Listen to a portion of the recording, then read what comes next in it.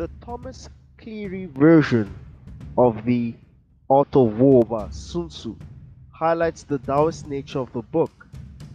Sun Tzu is writing, or Sun Tzu is writing on how to cure a nation from war. Like a doctor, he's describing the pre-symptoms and symptoms that lead to war. It is a manual on managing chaos, and the best way to manage chaos is to neutralize it before it arises. The ability to see a problem before it arises does not rely on seeking the obvious. The highest ability of sensing trouble is when it is invisible to most. Being able to sense the nuances or subtleties that birth chaos. The greatest general win wars before they arise. Like a doctor who cures his patients before they get sick. In the Thomas Cleary version of the Art of War, a physician in ancient China tells a lord who asks him, "Who is the greatest healer in your family?" He says that his oldest brother can see the spirit of sickness and removes it before it takes shape, and his name never leaves the house.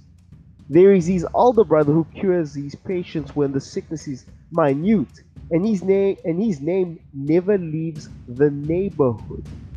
Then there's him who punctures veins, prescribes medicine, and massages skin. His name gets out, and his name is heard amongst the lords. Martial arts, in its true sense of combat to self-defense, at its highest level is when the exponent can apply it without lifting a fist, ideally speaking. Realistically speaking, if you can neutralize your opponent without hurting yourself or the opponent badly, that is a high level. Yang Luchan, the founder of the Yang Style Tai Chi Chuan, was able to neutralize his opponents without hurting them at the highest level of his skill. The Taoist Monologue, episode 18, was brought to you by the book The Pandemic: How Do I Survive and Make Money by N. Sadi, available on Amazon Kindle. If you like this episode, subscribe. Our content is available on Spotify and all popular platforms: YouTube, LinkedIn, Instagram, Twitter, TikTok, and Facebook.